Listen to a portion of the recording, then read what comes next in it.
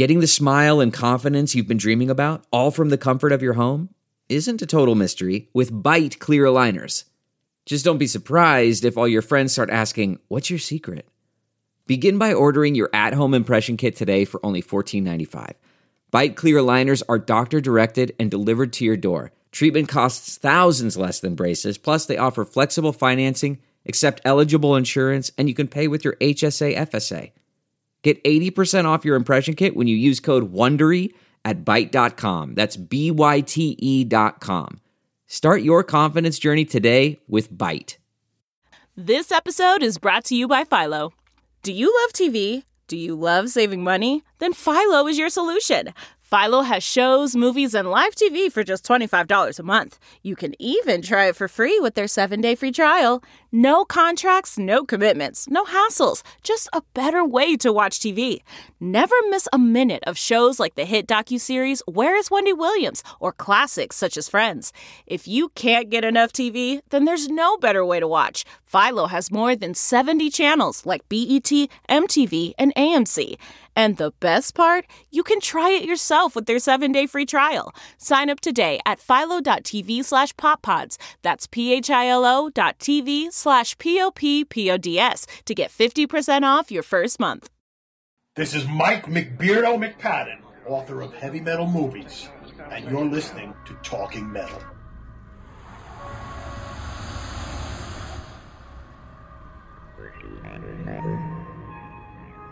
That was a UFO beaming back at you. Me and Eric Eisner were down in Mexico 2 weeks ago. We seen 40 of them flying in formation. They have got bases all over the world now, you know. They've been coming here ever since 1946, when the scientists first started bouncing radar beams off of the moon. And they have been living and working among us in vast quantities ever since. The government knows all about them. Mark Striegel, John Astronomy, the Talking Metal Podcast. Coming to you from the Silver Spacecraft. Coming to you from the Silver Spacecraft. Silver Spacecraft. Coming to you from the Silver Spacecraft. Spacecraft. Coming to you from the Silver Spacecraft. Coming to you from the Silver Spacecraft. Hey guys, welcome to another edition of Talking Metal. John Astronomy here with Mark Striegel, and this episode features an interview all about heavy metal related movies. Yeah, I am doing an interview today with Mike McPadden, also known as McBeardo. He worked at the site Mr. Skin for a very long time, and he is just a porn site. No, I'm kidding. No, not really. I mean, it's a site that I think catalogs nude scenes in not only porn, but like R-rated movies and stuff like that. Yeah, I would say it's not a porn site. It's a site that catalogs nudity, male and female, from what I remember. Again, I don't know for sure, but I know Howard Stern would talk a lot about Mr. Skin and have the guys from Mr. Skin on through the years. Very good. So on that note, Mike McPadden is here to talk about heavy metal movies. Now, real quick, John, this includes this book that he has out, appropriately titled Heavy Metal Movies. It not only would cover a movie like Kiss Meets the Phantom, but it would cover like Live After Death by Iron Maiden. It would cover The Wicker Man from 1973 with Christopher Lee. And I'll tell you why. Just because that movie has kind of a feel that could be related to heavy metal. Not to mention that Iron Maiden wrote a song. Bruce Dickinson wrote another song. He actually has 2 songs about that movie, The Wicker Man. He has one on his solo album, the best of Bruce Dickinson. It's on that one. And then it has, like Reform School Girls would be categorized as a heavy metal movie. Wendy Williams. Yeah, it just goes on and on. There's hundreds of, and this book is so much fun. The Gate from 1987 is a heavy metal movie. I'm just flipping through it randomly. Let's see. A Man Called Horse from 1970 is a heavy metal movie. And, a lot of times it's horror images. It's stuff that's somehow would relate and fall into the heavy metal world, if you would. Even Return of the Jedi is reviewed in this book. I'm going to name a couple of my favorite heavy metal related movies, and these might be the obvious ones. Trick or Treat, featuring Gene Simmons and Ozzy Osbourne. Here's one. And Skippy Remedy from Family Ties is Skippy, the lead role. yeah. Remedy, which was a movie that featured some of the actors from The Sopranos, and also the one and only Ace Frehley as Johnny, a drug dealer. Yeah, so that was a cool movie. Yeah, and we talk about Gene Simmons' acting skills, but I was thinking about it, and let's see, like Ace has done acting. Peter, of course, was in that HBO. Oz. Peter Criss was in Oz, and Paul Stanley has done, I don't know if he's done movies, but he's done stuff on the stage for sure, Broadway-style stuff. Oh, that's my son. Hey, how you doing? You want to say something, Harrison? Wi-Fi. Wi-Fi. Okay, can you be quiet while I finish the show? Thank you. Hi, Harrison. Yeah. So, on that note, it threw me off a little bit, but let's get into some heavy metal movie. Stop. Let's get into some heavy metal movie-related music. This is the one and only Wendy O. Williams with the song Reform Schoolgirls, which, again, is written up in Heavy Metal Movies, the book by Mike McPadden. You can read the review. I was actually considering reading the review on the show today, but if you go to just buy the book, go to 399, that's the page, and you can read Mike's review or write-up on Reform Schoolgirls, the movie that, again, starred Wendy O. Williams, Sybil Danning, who I believe was famous for other things, Linda Carroll. A lot of great people were in this movie. Here's the song from that movie featuring Wendy O. Williams on vocals.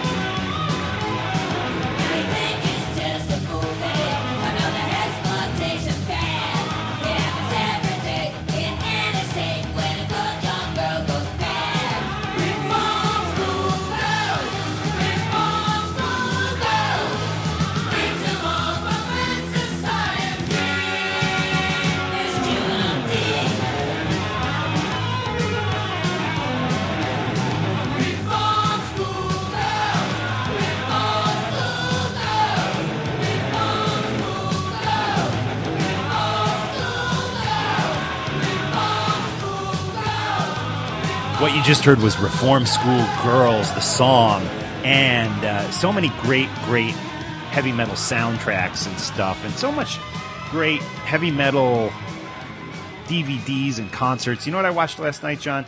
The Judas Priest 1982 concert. Oh, yeah. I saw that on your Facebook posting. Yeah. Very cool. And it's so good. I'm going to pull up my Facebook page. But heavy metal and movies have just gone together. I mean, even Randy Blythe from Lamb of God starred in a movie called The Graves.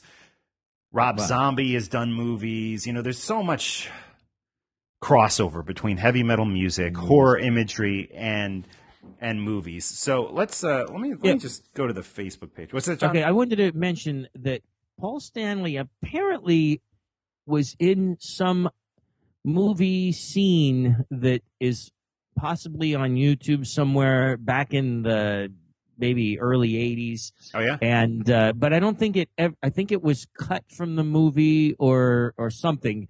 But it was about like hospitals or patients, and all the really diehard Kiss fans will know exactly what I'm talking about. But I just wanted to throw in that Talking Metal is aware that Paul Stanley probably did some kind of movie scene back in what I would think would be the early 80s. Right on. But I don't think it ever really saw the light of day, but maybe it is available online at this point. So not sure exactly. Hey, I might be a Kiss fanatic and nut, but I actually do not know every Kiss fact. And I'm sorry to say that. But yeah, no worries. Still like the band. Last night on Facebook, I posted, Judas Priest in the early 80s was untouchable. I'm currently watching a DVD concert from Tennessee in 1982. It used to be released on VHS. It is so good. You can buy it on DVD now, too. And it's just so nice to see Priest in their prime. And I love, like, all the old analog editing effects and stuff that go into it. Cool. Some of the comments I got on Facebook, Chris said Memphis. Yes, Chris, it was Memphis where they recorded that.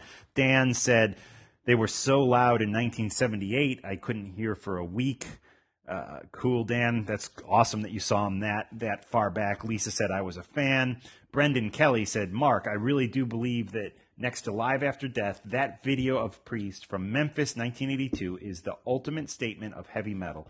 I rented that on VHS from my local video store back in 1985 when I was 9. Wow, and I was just getting into metal. Wow, Brendan, absolutely. Rick Shaw says the era was Halford's peak of prowess. Bill Wang checking in. Don, Eric. Wow.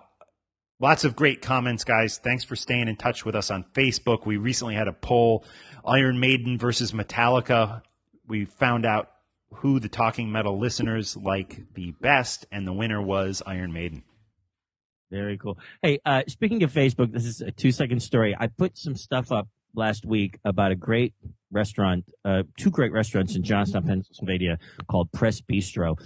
One of them's called the Press Bistro Press Craft House, and one's just Press Bistro. But and they're great, so everybody check that out if you're in Pennsylvania. But the funny thing is, these posts had nothing to do with Kiss, and there was like one really good friend of mine on Facebook who wrote, the first comment was like, "We want Ace" or something. It was, nice. I just thought it was kind of funny. Yeah. Because the whole thing's about a restaurant, and the first comment is like, "Where's Ace? We want Ace." Yeah. I got it. Well, I got an email that said the Talking Metal podcast website and Facebook page have turned into an Ace Frehley news site. Please stop with the Ace. Oh, jeez. So, dude, you got the wrong show, man.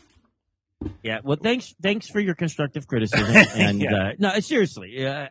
Here's the thing, like with me, that's such a major part of my life. So just because that's my job and going from a fan to working with Ace and then writing books and songs and this, that, and the other thing, I'm just telling you guys what's been happening, So I hope. Well, it's not only you, because every time I see an Ace article or something in the news, I retweet it or I post it on Facebook. So you're not the only guilty party here. Right.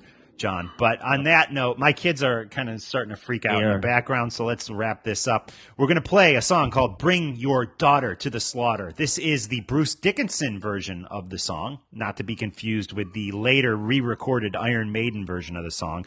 And this Bruce Dickinson version of the song appeared on Nightmare on Elm Street, Part 5, the soundtrack to that, a soundtrack that also included Wasp.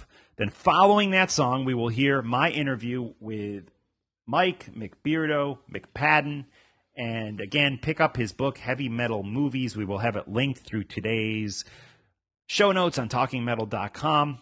After the interview, we will end with a little Lamb of God, a song called 11th Hour, which was part of the Freddy versus Jason soundtrack. Of course, these are all movies you can read about in Mike's book, Heavy Metal Movies.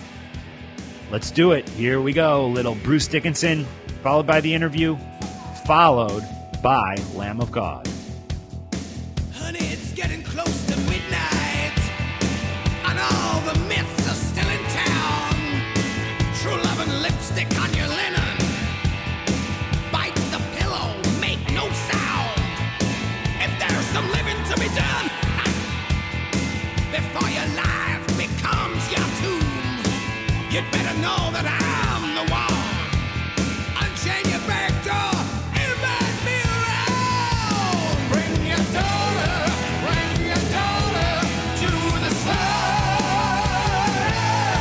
Let her go, let her go, let her go. Bring your daughter to the sun. Let her go, let her go, let her go. Let her go.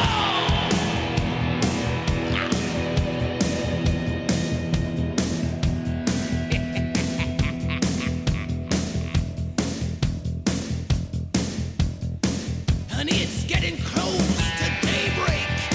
The sun is creeping in the sky. No patent remedies for heartache. Just empty words and humble pie. So get down on your knees, honey. Assume an attitude. You just pray that I'll be waiting. 'Cause you know I'm coming soon. Bring your daughter to the sun. Let her go, let her go. Bring your daughter to the sun. Let her go, let her go, let her go. So pick up your foolish pride. No going back, nowhere, no way, no place.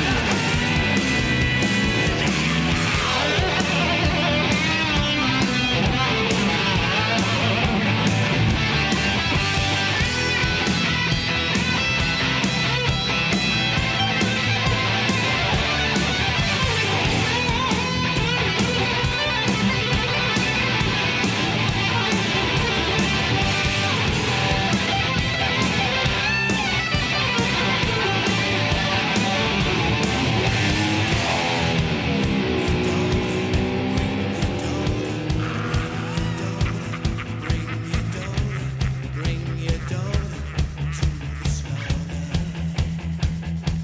Bring your daughter, fetch your daughter. Bring your daughter, fetch your daughter. Bring your daughter, fetch your daughter to the slaughter.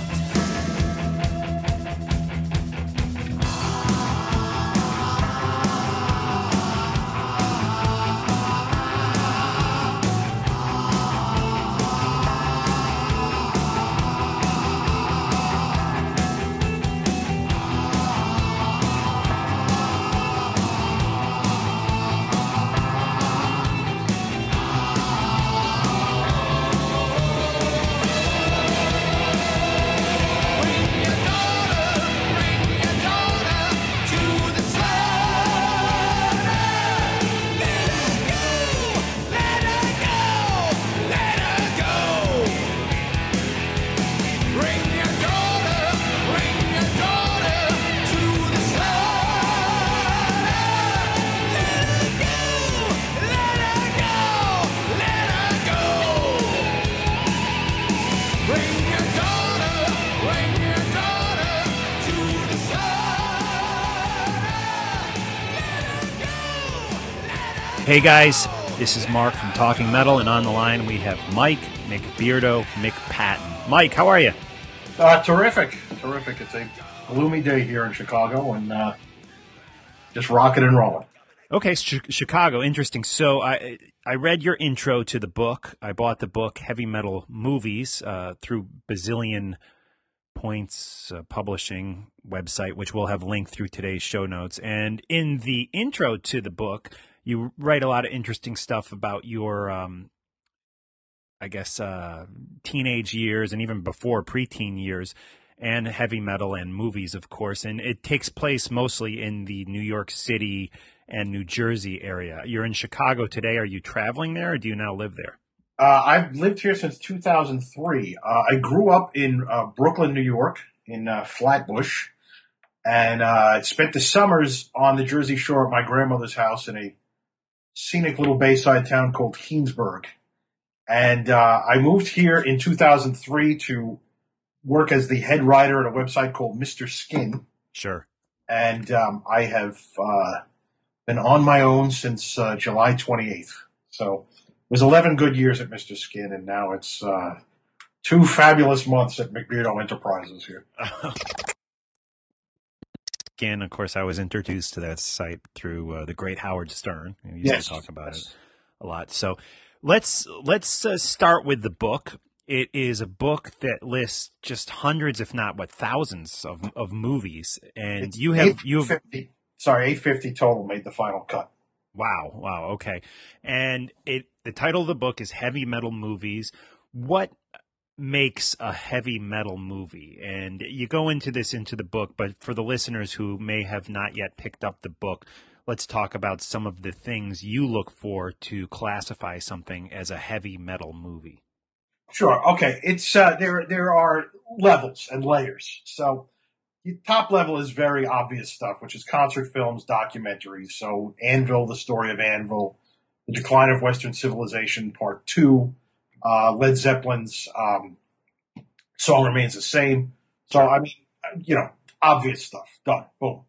The next is movies where heavy metal, the music, is a central part of the story, or essentially what the movie's about.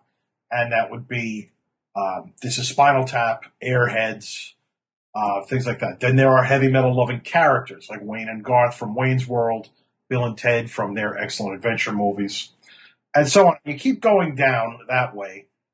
So where there is an actual physical remnant of heavy metal music in the film itself, to the point where you get more conceptual. And that's where the real fun is for me. That's when you just kind of know it when you see it.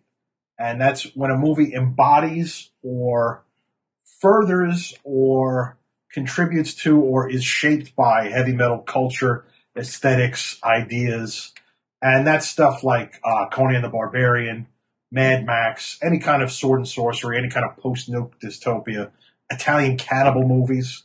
And a lot of metal bands make this easy by naming their songs after the titles of these films. Right on. So when did you actually, I know you've been watching these movies since you were a kid, but when did you actually start writing them down, writing notes and little mini reviews and blurbs about the movie? Oh, what a cool question. I would say I started at age 13, and I used to just carry a notebook around and write little weird, funny stuff in it to myself. And I caught the movie Lamora, the Lady Dracula, as it was called in this broadcast on Channel 9 in New York in 1982. I was 13. And I just kind of did a stream of consciousness review that I recently found. My mother sold her house and found this notebook. So I'm going to be putting that online. That's the first movie review I ever wrote. It's pretty funny. It's really not that far removed from what I ended up with, where I ended up as a film reviewer today. And it's great gothic, southern, backwoods, lesbian-tinged vampire movie about the seduction of this church-going girl by this woman vampire that lives in the woods with these zombie children. Cool. And you also did a fanzine for a while, right? Off and on for 10 years. I did a fanzine called Happy Land. And were any of the reviews or blurbs that you wrote for that zine, did they end up in the Heavy Metal Movies book? No. I mean, some of the movies that I reviewed at the time definitely did, but Happy Land was a work of madness.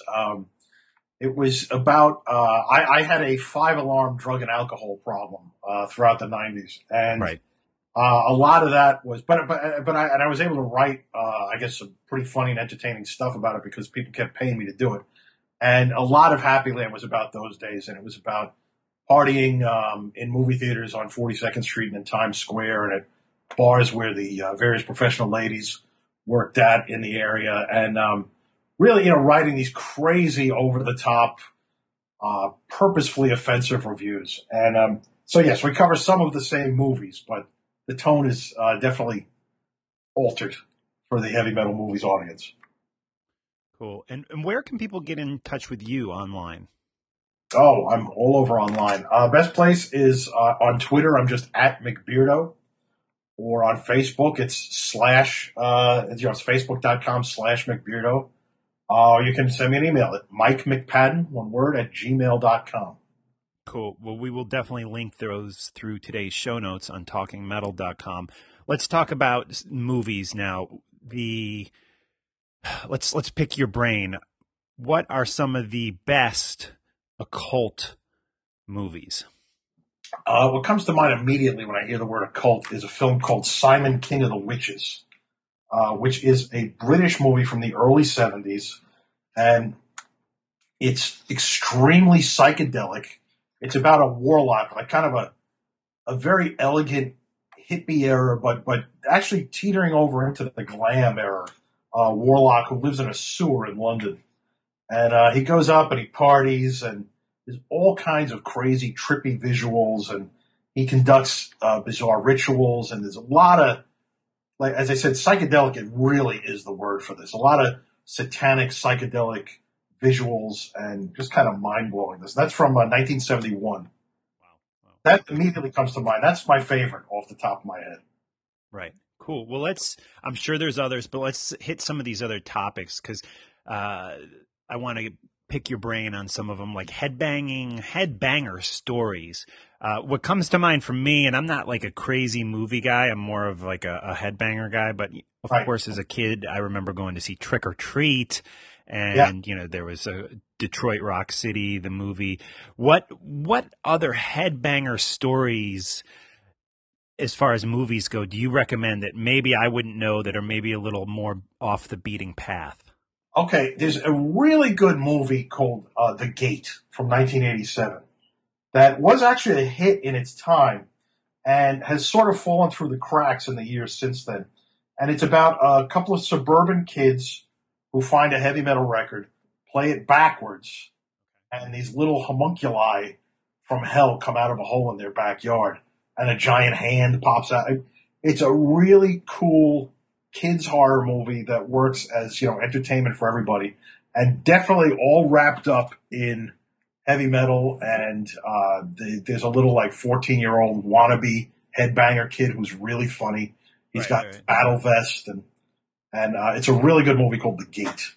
Cool. Nice.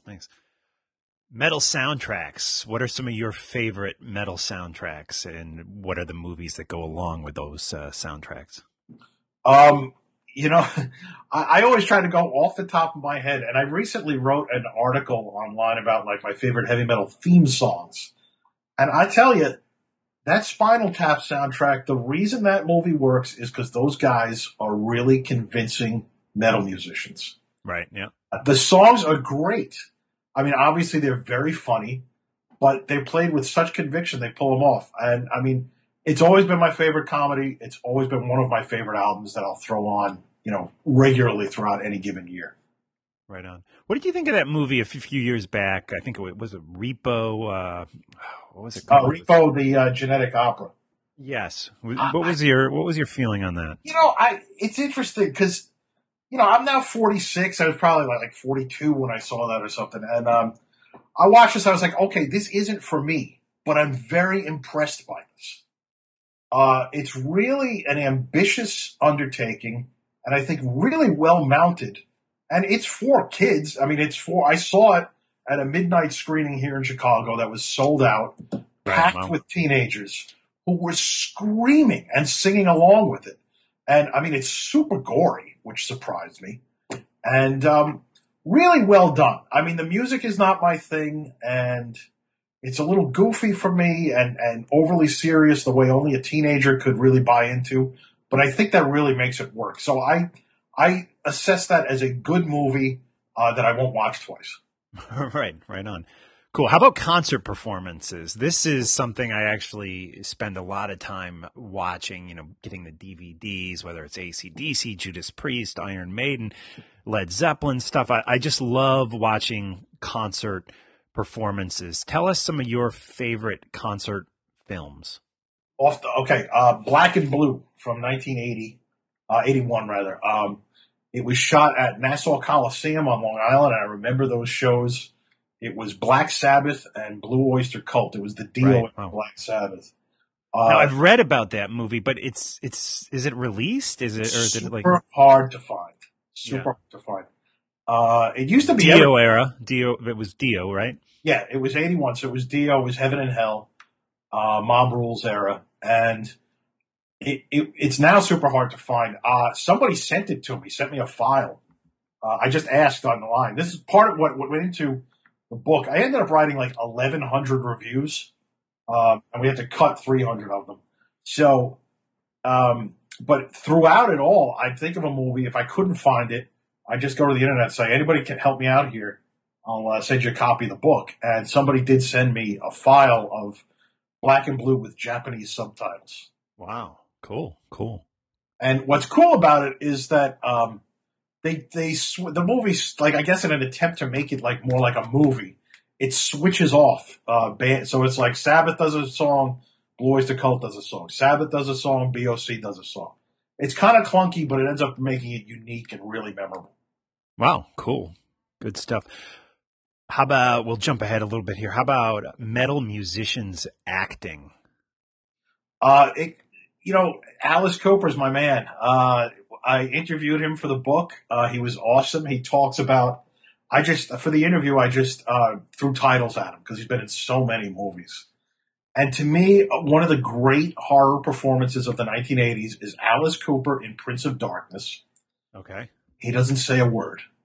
He just uses his eyes. He plays a homeless man standing outside a church where the essence of Satan has been captured in a bottle in the basement. And he's just possessed and driven to stand there. He either wants to get in there or he's trying to protect it. You don't know. He is completely terrifying, just using his eyes. He does at one point shove a bicycle through somebody's chest. So there is that. He uses his hands at that point, but he never says anything. How about Gene Simmons as an actor, a guy who's done a handful of films? What are your thoughts on Gene Simmons acting? Is gloriously terrible as an actor. I'm a huge Kiss fan. Right. I'm a fan of Gene's.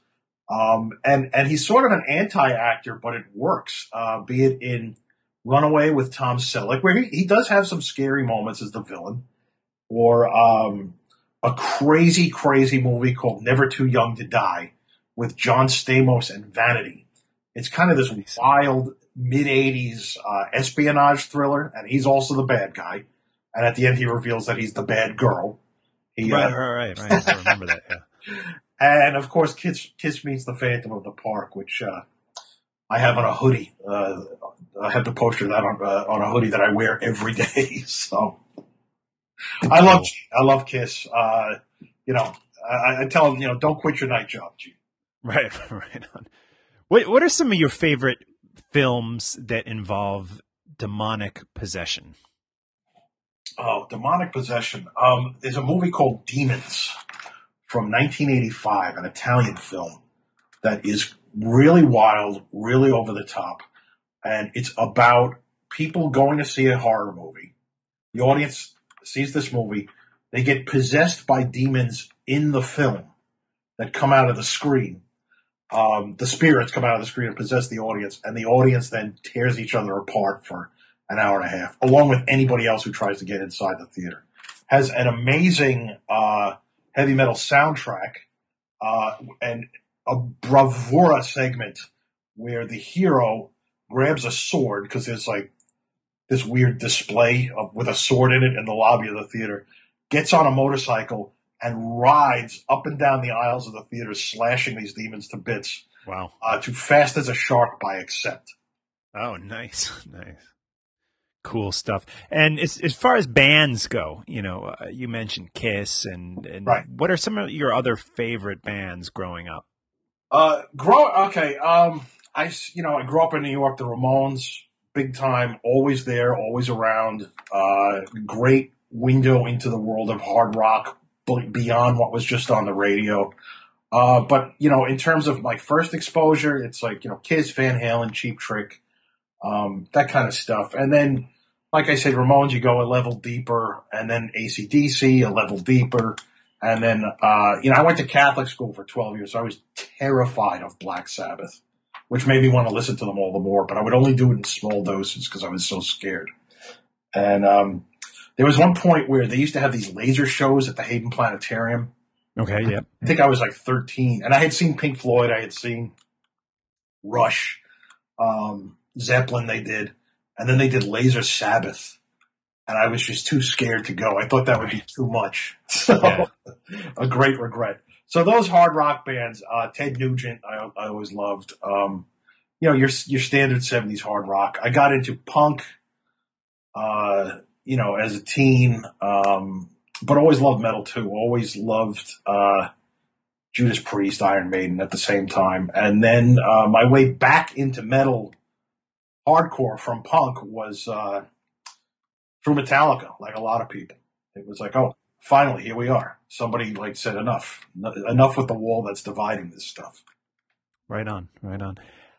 You mentioned in the intro to your book seeing the Rocky Horror Picture Show in New York City, and you write some cool stuff about that. And I encourage everybody to pick up the book and read what you write about seeing that for the first time, because it is really a fun read. But in there, you mention learning and memorizing all the lyrics to the Rocky Horror Picture Show by listening to a guy named Dr. Demento. And I remember Dr. Demento. I used to listen to him actually when I was growing up in the Chicago area suburbs. And can you tell the people out there who and what Dr. Demento was all about? Because I think he was such an important character in so many of our lives when we were at that real impressionable age. And I don't think many people under 35 know who the guy was.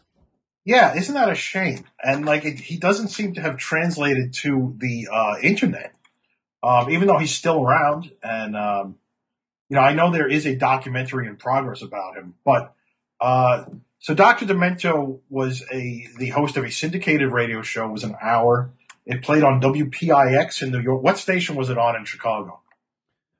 You know what? I feel like it was on the Loop FM, but I'm not 100% about that. Loop or XRT, probably the Loop. PIX for a brief time in the early 80s was the New Wave station. They played Dr. Demento, and he had a crazy voice, and he would play novelty records. He discovered Weird Al Yankovic, whose first record was Another One Rides the Bus, a parody of Another One Bites the Dust. But he'd play ancient, 78s from the early 1900s, all the way up to Rocky Horror and whatever, Frank Zappa, British comedy records from the 50s and 60s, an amazing variety of things. As long as it was funny, weird, unusual. And he did the Funny Five each week, where the audience wrote in their requests, and the Rocky Horror audience really, really pushed their agenda on the Funny Five. So right. For at least a year, they really dominated with Sweet Transvestite, The Time Warp, and other songs from the soundtrack. I think he was his name was Barry Hansen, and I think he taught jazz or oh, really? Well. Yeah, highbrow music theory at UCLA, and then as Dr. Demento, he put on this top hat and red bow tie. Yeah, and I would occasionally remember seeing him on TV somewhere or another, but mostly what I would listen to him on, I believe it was Sunday nights he would be on in the Chicago suburbs. Yeah, 11 o'clock Sunday nights I'd stay up. Fun stuff. Anyways, we encourage everyone to check you out online. We will have links up in today's show notes. And the book, again, is Heavy Metal Movies. It's a massive book. It has so much fun stuff in there. I'm actually about to I'm actually about to interview Phil Anselmo, and I was wondering if you're aware of the festival he does and what he's up to with that whole thing. Well, if I may toot my own horn, I will be a special guest at the upcoming Housecore Horror Film Festival. Great, cool.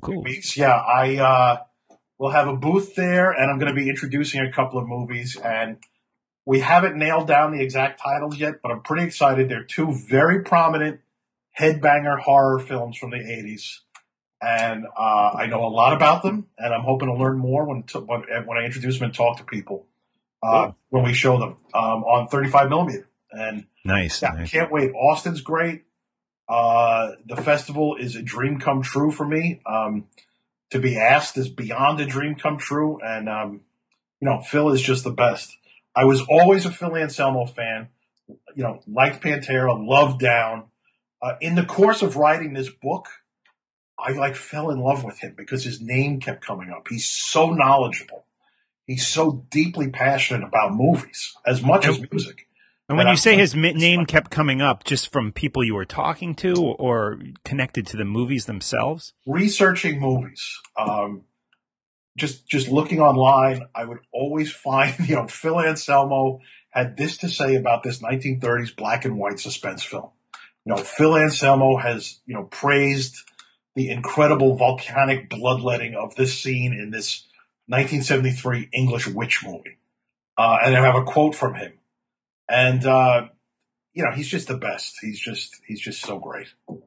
Well, cool. It sounds like it's going to be a fun festival, and we definitely encourage Talking Metal listeners to seek you out while they're there. Mike McPadden. And again, I'm a big guy with a beard and a black T-shirt. You think it'll be hard to find me?